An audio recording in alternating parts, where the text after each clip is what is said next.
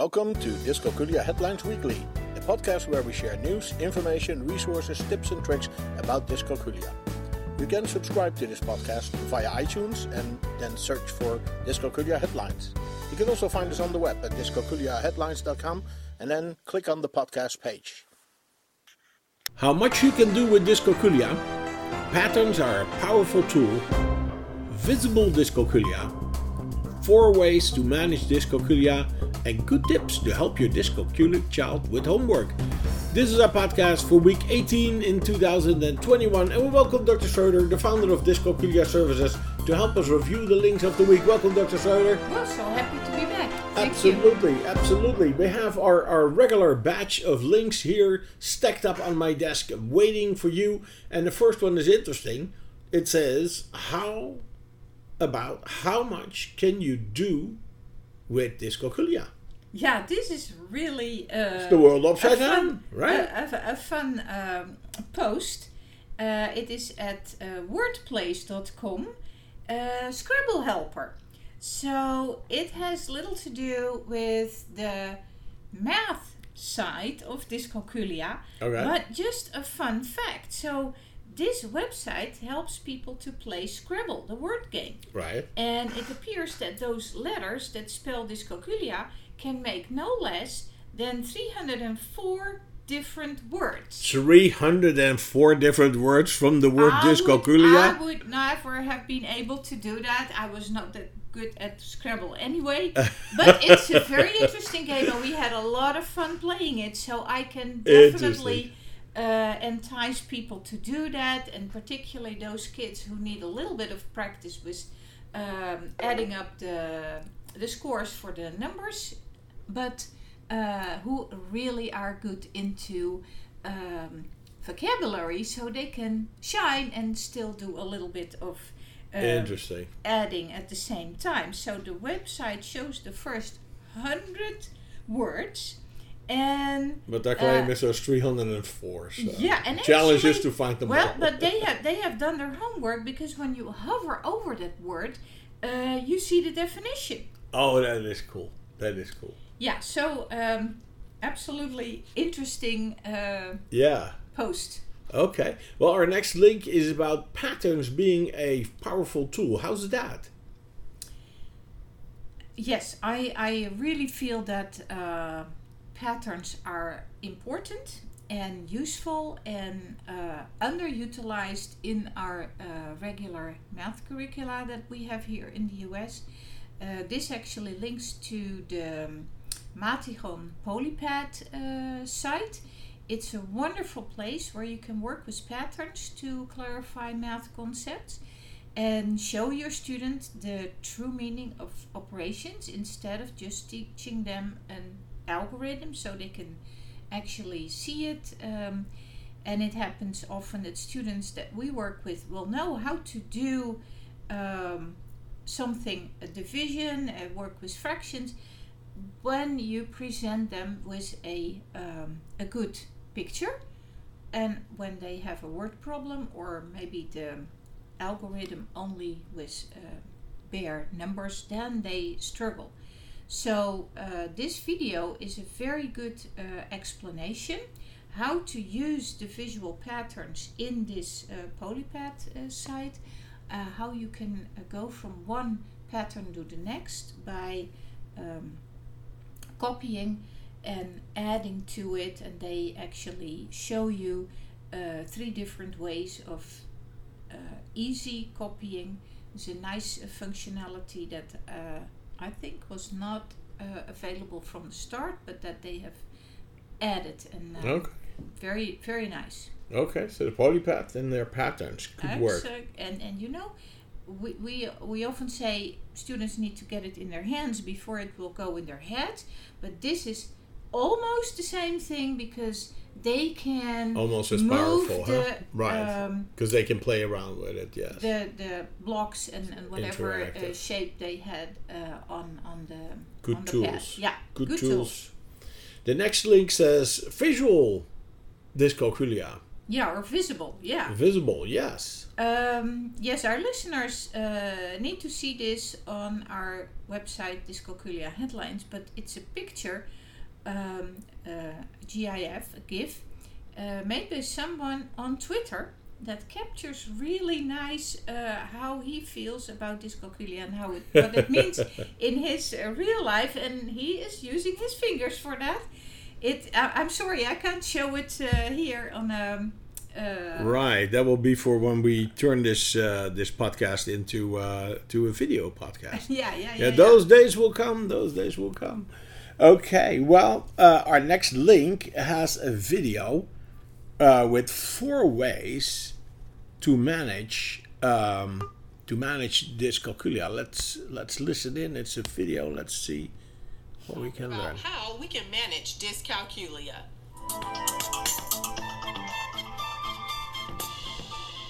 Hey guys, and welcome back to my channel. I am Cindy, the LD Educator, and I am super excited to share with you 4 ways to manage math disabilities. So the first way you can manage dyscalculia is by giving it a name. So whether you are a parent or a teacher watching this video to help your student, or whether or not you are a person who have formerly been diagnosed with a math disability like dyscalculia, you have to make it your business to learn as much as you can about dyscalculia. You mustn't keep yourself nor your loved ones cause them pain. She's very enthusiastic about it. Miss Cindy is able in less than 10 minutes to give you really good advice. She starts with give it a name, so students and also adults can also own their situation. Then acknowledge how hard it is. Respect their hard work is another thing. And then identify and acknowledge a student's strength and talents. Don't let the dyscalculia completely overshadow the millions of things that they can do well, and let them shine. So, and last but not least, stop negative self-talk. Understanding why something happened is really helpful for that, and I couldn't agree more with her. Especially that last point is important. Students are vulnerable and tend to listen way too much to what other students have as an opinion on them, and they compare them. Parents should really teach them that it is a condition that you're born with and shouldn't be ashamed for, as it is no shame that you have like diabetes or another condition. Right. And help them to they have dyscalculia, no fault of their own. Absolutely. Well, that's very good. A very nice, happy, positive video to watch. Now, it brings us to our last link for the week, and we get some good tips here to help our dyscalculia child with their homework. What can we learn here? Mm-hmm. This is a great piece from the website Next Hint, and it's written by Jitendra Sharma, and there is a good list of ideas. First of all, he is mentioning the importance of knowing the basic facts. He mentions that students can have math anxiety and also dyscalculia, and its connection with working memory limitations. So that is already kind of a good framework. Then let me just name a few of his suggestions. First, listen to your child. This still doesn't happen much. From listening to them, you can learn so much, what it means to them, and it gives the child the satisfaction that they are listened to. That's and very that important. They're understood. Yes, Very absolutely. important. Then let them do the job. There is no value in just providing the right answer or doing all the homework. Well, they just watch and kind of nod in approval. They will have to do it themselves later. So give them the opportunity to try it and help them in a safe environment at home. Then also draw pictures and visualize. Very important. It goes back to what we discussed earlier about patterns. If you teach them now to work effectively with pictures, they will be able to internalize the math concepts a lot better and able to recall them later. But also if they get into the habit of making a model, a little drawing themselves, that can also help them later. You can keep formulas at hand or make a formula sheet for them. Then, very important, do regular breaks. And well, this is just a few of the examples. Right. The last one he mentions is there are no math kids. That's a very wise word to say. Yes. Absolutely. So there's a number of other good tips in there. You can read those yourself. It's a great article.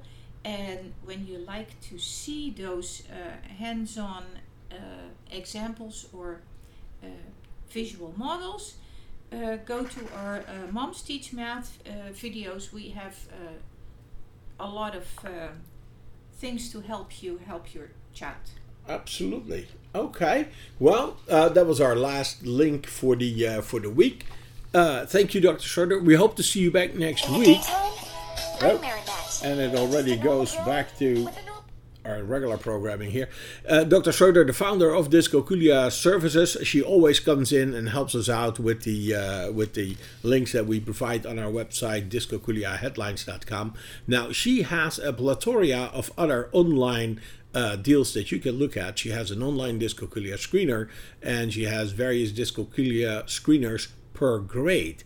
So go to dyscalculiascreener.org and explore those, and that may really want to help you.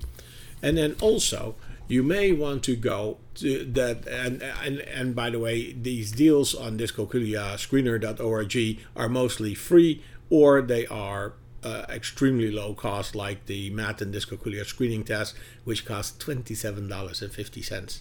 Now, where can you get a 5-page printed report for your child for $27.50? Her main online activity is to recruit more dyscalculia tutors. And for all the information about that, go to dyscalculiatutortraining.org.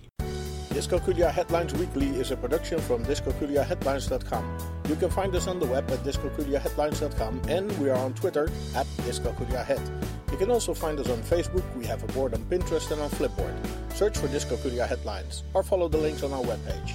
You can send your questions, comments and contributions to communications@dyscalculiaheadlines.com, and we may even discuss it in one of our upcoming podcasts.